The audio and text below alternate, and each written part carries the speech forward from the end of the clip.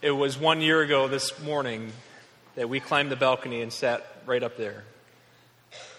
This weekend last year, we loaded up all of our earthly goods into several trucks with lots of friends and moved from the south towns of Buffalo from a pastorate that we loved and had given our lives to Centerville Road, where we bought our first home. Friday, we moved lots of boxes and furniture, earned lots of blisters and bruises and all that goes along with that. Saturday, our kids joined us here in Houghton. And Sunday morning, we woke up for the first time as a family in Houghton to go to church.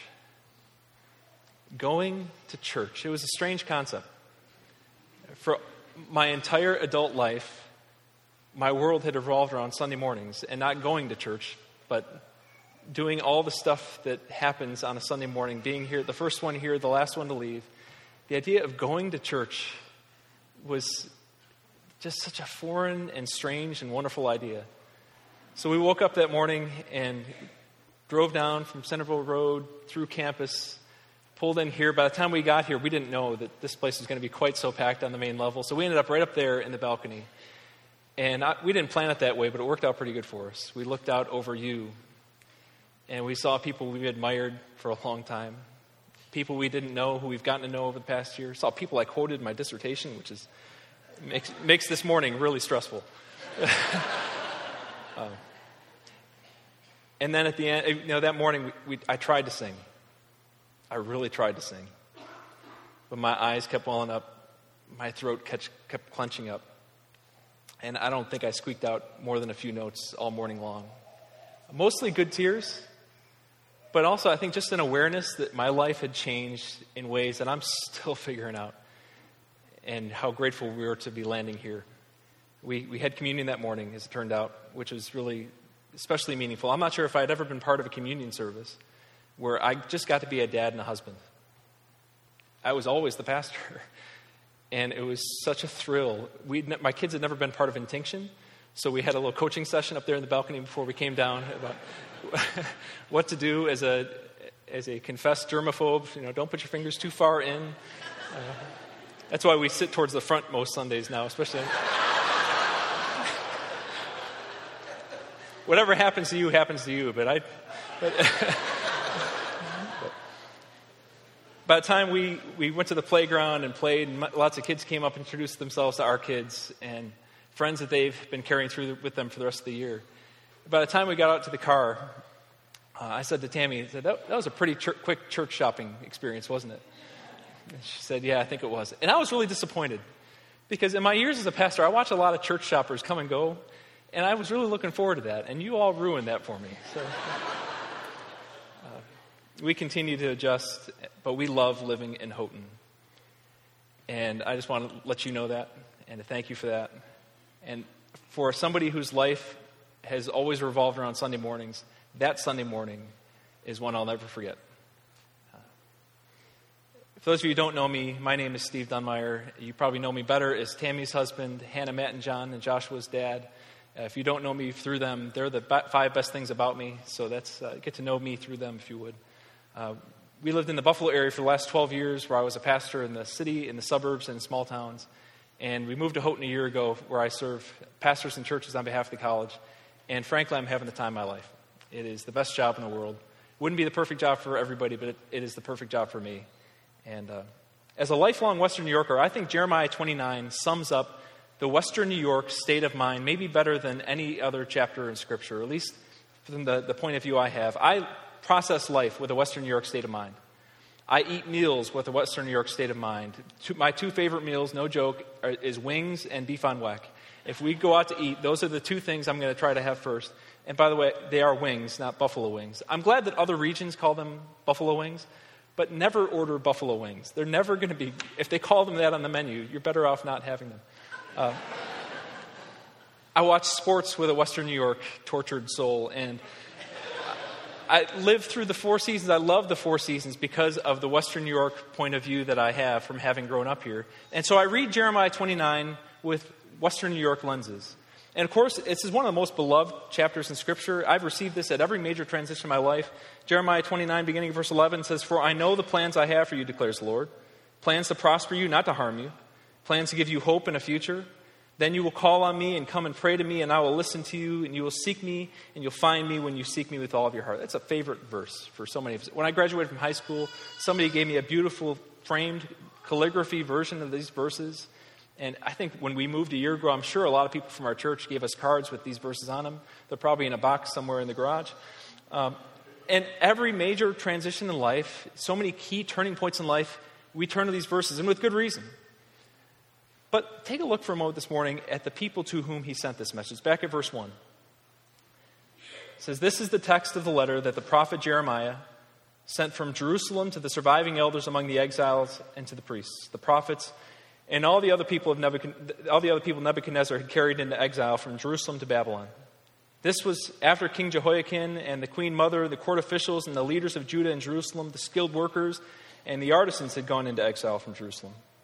He entrusted the letter to Elasah, son of Shaphan, and to Gemariah, son of Hilkiah, whom Zedekiah, king of Judah, sent to King Nebuchadnezzar in Babylon. It said, 'This is what the Lord Almighty, the God of Israel, says to those I carried into exile from Jerusalem to Babylon.'" Not a letter to high school graduates. Not a letter to people who are bored or who are enjoying a nice summer at Rushford Lake. A letter to people in exile. A letter to people for whom life has been interrupted in irrevocable ways. To the exiles who've been carried against their will from Jerusalem to Babylon. This is the letter he's addressing to.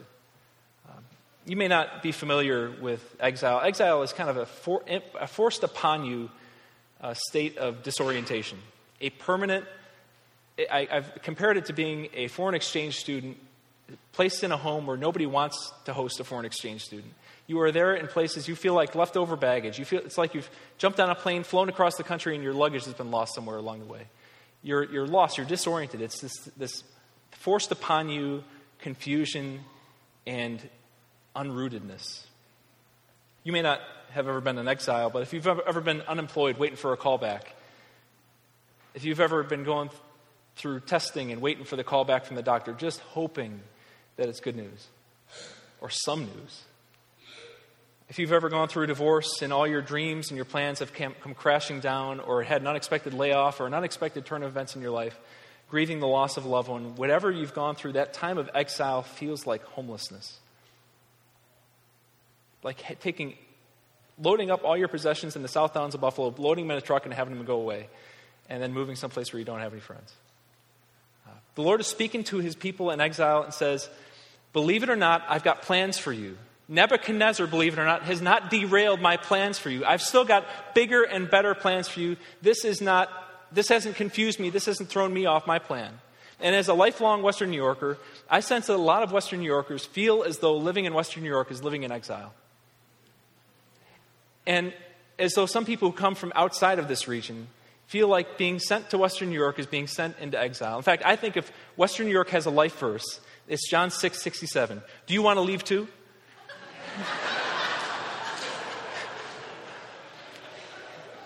That is the Western New York state of mind. Do you want to leave too? That's how a lot of us feel in this region. This is the way we go through our lives. We've watched so many businesses leave. We watch so many family and friends leave. We watch our children grow up, graduate, and leave. We watch our friends get impatient and get a promotion and leave. We watch our young children grow up, graduate, and leave. Our retirees leave for warmer weather. And we end up turning to each other. Do you want to leave too? My whole life, people have been asking me to go away. So that's what makes it all the more expected when people like Chuck and Clay DeMassey come from outside of this region. Not only did they agree to come from the south to here, but they end up liking it and staying and moving to the city and in not only being a part of it, not only working there, but investing and giving of their lives to it and becoming key players so that if you don't know Chuck and Clay DeMassey, you're not really in the city. And we look at this and say, really? What's the joke? Come on, where's the gag? You're going to retire someplace else at least, right? You don't really. What do you mean you like it here? We're just not used. We don't know how to process this. We're used to people leaving, not people arriving. Jim Kelly is one of the most beloved figures in Western New York. If you weren't here during the 90s, you might just never get that. But Jim Kelly is just one of the most beloved people around here.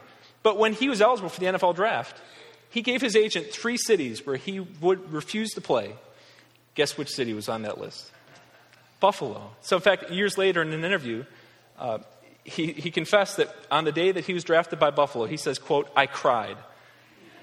I didn't literally cry. I just had tears. I'm like, you've got to be kidding me. So in fact, when he was drafted by the Bills, the USFL came calling, this upstart league that only lasted for a couple of years.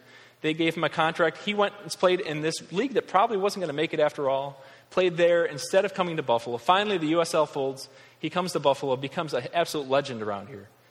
But I'm convinced Western New York doesn't love Jim Kelly because he came. We love him because he stayed. Because after those 4 Super Bowls, as much as they ripped my heart out as a little boy, we love to watch somebody get knocked down and climb back up again. Watching the Kellys go through their ordeal with Hunter, and now Jim go through his battle with cancer. We love to watch somebody who's gotten knocked down, climb back up again. And we love Jim Kelly and Jill Kelly because they didn't just come, but they stayed here. And even for this region that expects departures and not arrivals, even those of us who love it here, like, I love it here. I love it here. It takes a toll on us over time. And we start turning to each other and saying, you don't want to leave too, do you? And so here's God's message to the people. And by the way, I think whenever I read about people in exile, I take out the words to those in exile and substitute in there Western New Yorkers, and it usually works just about every time. Here are his instructions to the exiles. Verse 5, build houses, settle down, plant gardens and eat what they produce, marry and have sons and daughters, find wives for your sons and give your daughters in marriage so that they too may have sons and daughters. Increase in number there, don't decrease. Also seek the peace and prosperity of the city to which I have carried you into exile. Pray to the Lord for it, because if it prospers, you too will prosper. This is what the Lord Almighty, the God of Israel, says. Don't listen to the prophets and diviners among you. Don't listen to the dreams they encourage you to have. They are prophesying lies to you in my name. I have not sent them, declares the Lord. This is what the Lord says. When 70 years are completed for Babylon, I will come to you and fulfill my promise to bring you back to this place. Build houses, plant gardens, paint the shed, settle down, get used to it. You're not camping.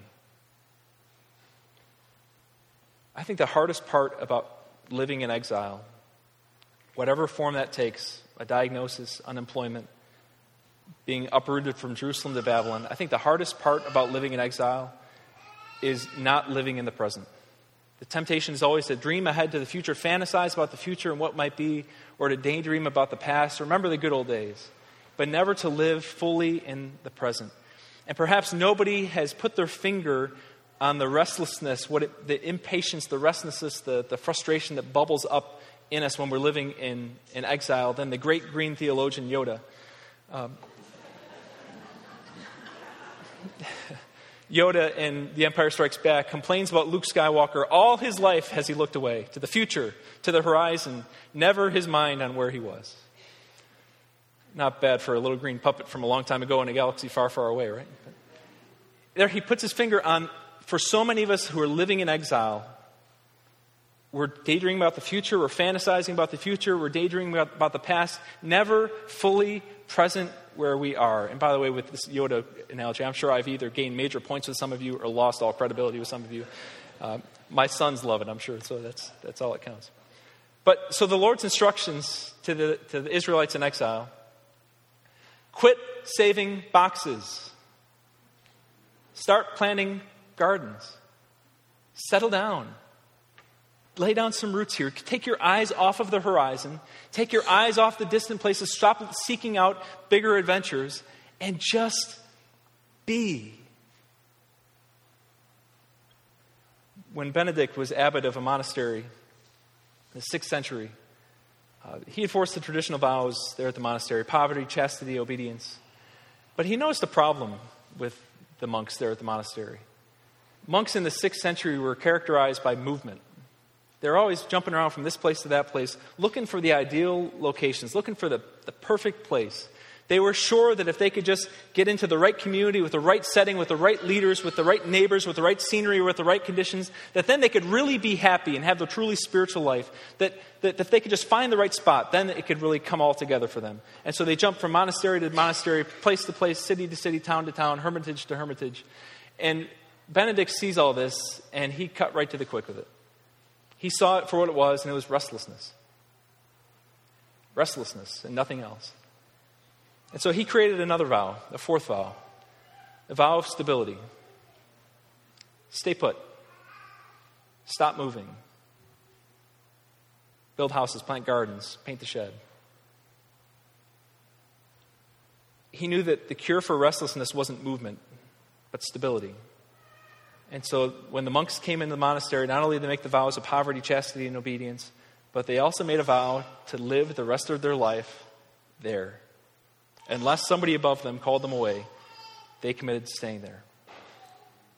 And it's not a commitment you make because it's easy, but because it's worthwhile to stay.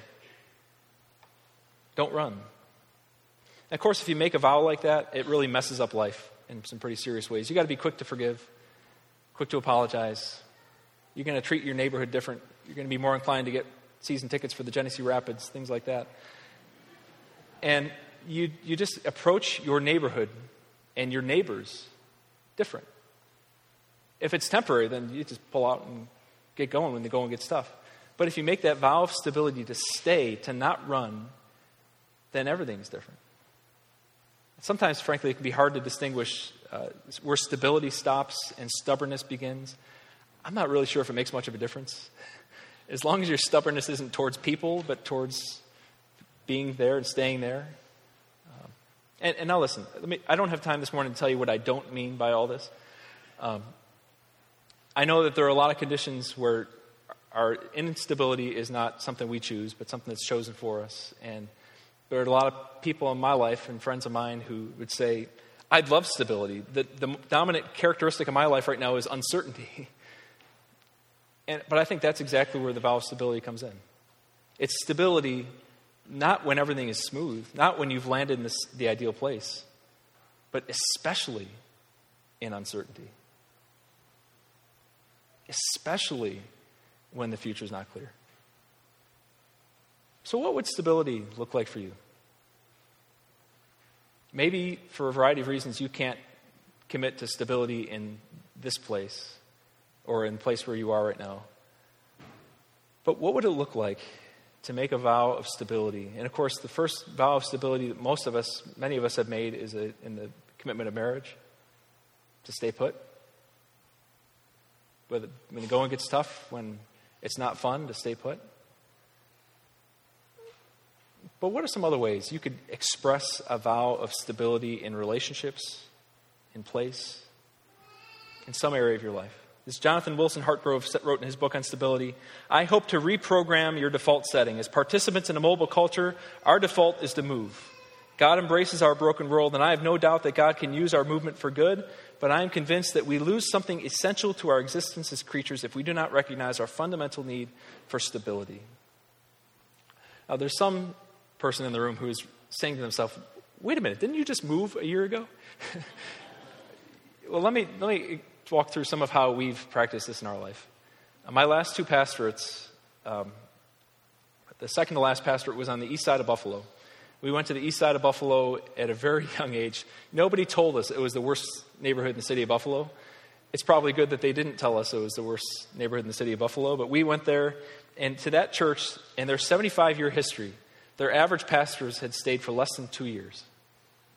It's hard to imagine a church surviving 75 years with pastors who stay less than 2 years.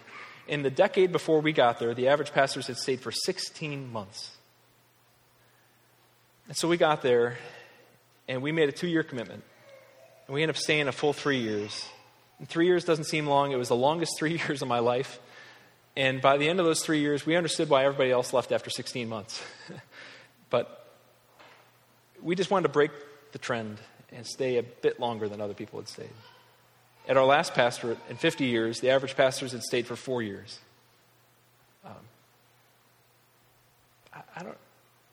I wish just pastors would stay put, but it's another sermon for a different audience.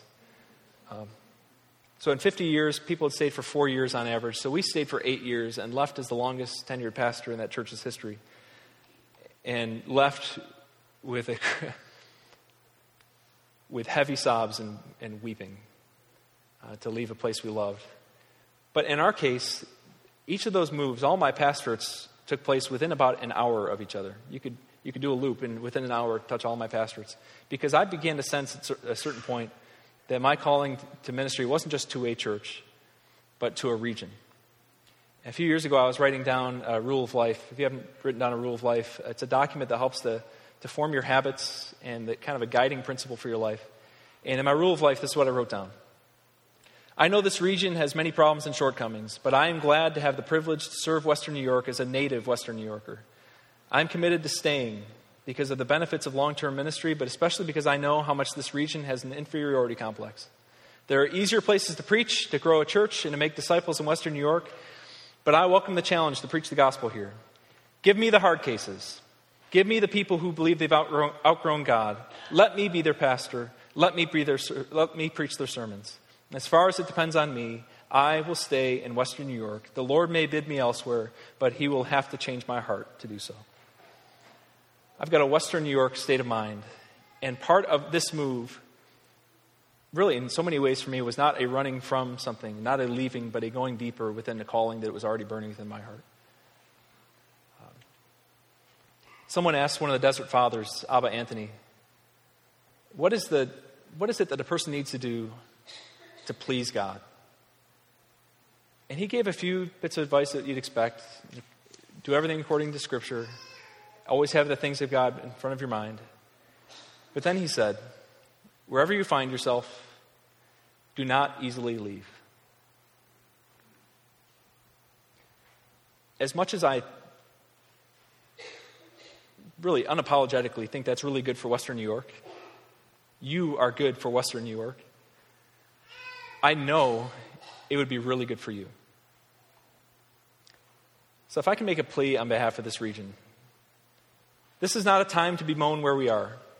This is not a time to sit on our hands. This is not a time to restlessly scan the horizon for new adventures. This is not a time to just hold on and hold back and try to find an ideal location where we can sit out our lives while the world falls apart. This is a time to be salt and light. This is a time to heed the call. This is a time to proclaim the good news that the kingdom of God is at hand. And for everyone with a Western New York state of mind, that is incredibly good news. Rise up, O church, and be great. Because this great region needs a great church of people who understand the great calling that rests on your shoulders and who are committed to staying put and doing the hard work that it takes to get that done. Build houses, plant gardens, pay your property taxes, paint the deck, be excited about the Bills' first preseason game next Sunday night. Learn to love beef on weck, knowing that the Lord has plans for you.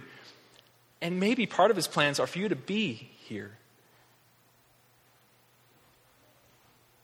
So it was a year ago that our family climbed up into that balcony for the first time. And we love it here. This is no utopia. It's no ideal community. But it's a great community. When we were unloading our boxes a year ago, I said to Tammy, I said, next time we move, I want to be in a box.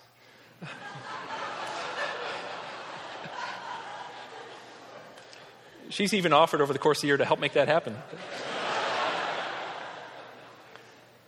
But I mean that. You're stuck with us. As far as it depends on us, we're here for keeps. Living here does not feel like living in exile to me.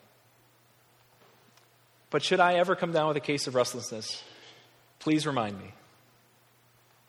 I hope you don't feel like you're living in exile. I know a lot of Western New Yorkers do. And I could be way off base this morning. It wouldn't be the first time. But maybe I'm not. And maybe the Lord is calling you to some form of a vow of stability in some area of your life, or to at least live out your days under the calling, under the advice, wherever you find yourself. Do not easily leave. Can I pray for us? Our hope is built on nothing less, Lord,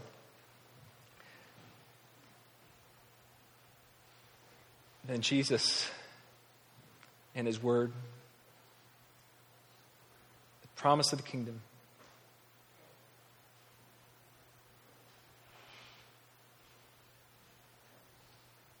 And Lord, so many of us sense a calling not just to follow you, but to be in this place. We pray that you would use us as salt and light, to be difference makers. And in this crucible of this community, to sharpen one another, to refine one another as your Spirit sees fit. Help us, Lord. Bind us together. In Jesus' name. Amen.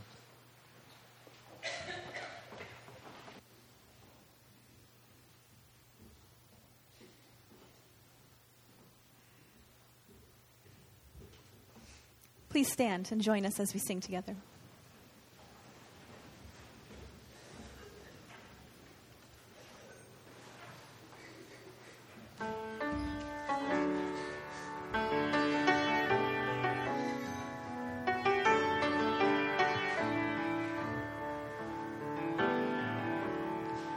O church, arise and put your armor on. Hear the call of Christ our captain. For now the weak can say that they are strong in the strength that God has given. With shield of faith and belt of truth, we stand against the devil's lies. An army bold, whose battle cry is love, reaching out to those in darkness. Our call to war, to love the captive soul, but to rage against the captor. And with the sword that makes the wounded whole, we will fight with faith and valor. When faced with trials on every side, we know the outcome is secure, and Christ will have the prize for which he died, an inheritance of nations. Come see the cross where love and mercy meet, as the Son of God is stricken. Then see his foes lie crushed beneath his feet, for the conqueror has risen. And as the stone is rolled away, and Christ emerges from the grave, this victory march continues till the day every eye and heart shall see it. So Spirit, come, put strength in every stride, give grace for every hurdle, that we may run with faith to win the prize of a servant good and faithful.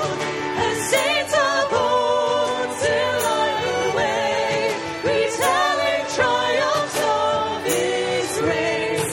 We hear their calls and hunger for the day when with Christ we stand in glory.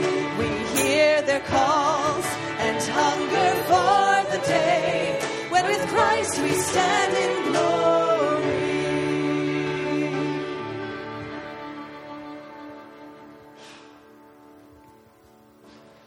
May the Lord bless you and keep you. May the Lord make his face shine upon you. May you know forgiveness, grace, and that your Father in heaven loves you ferociously. Have a tremendous week.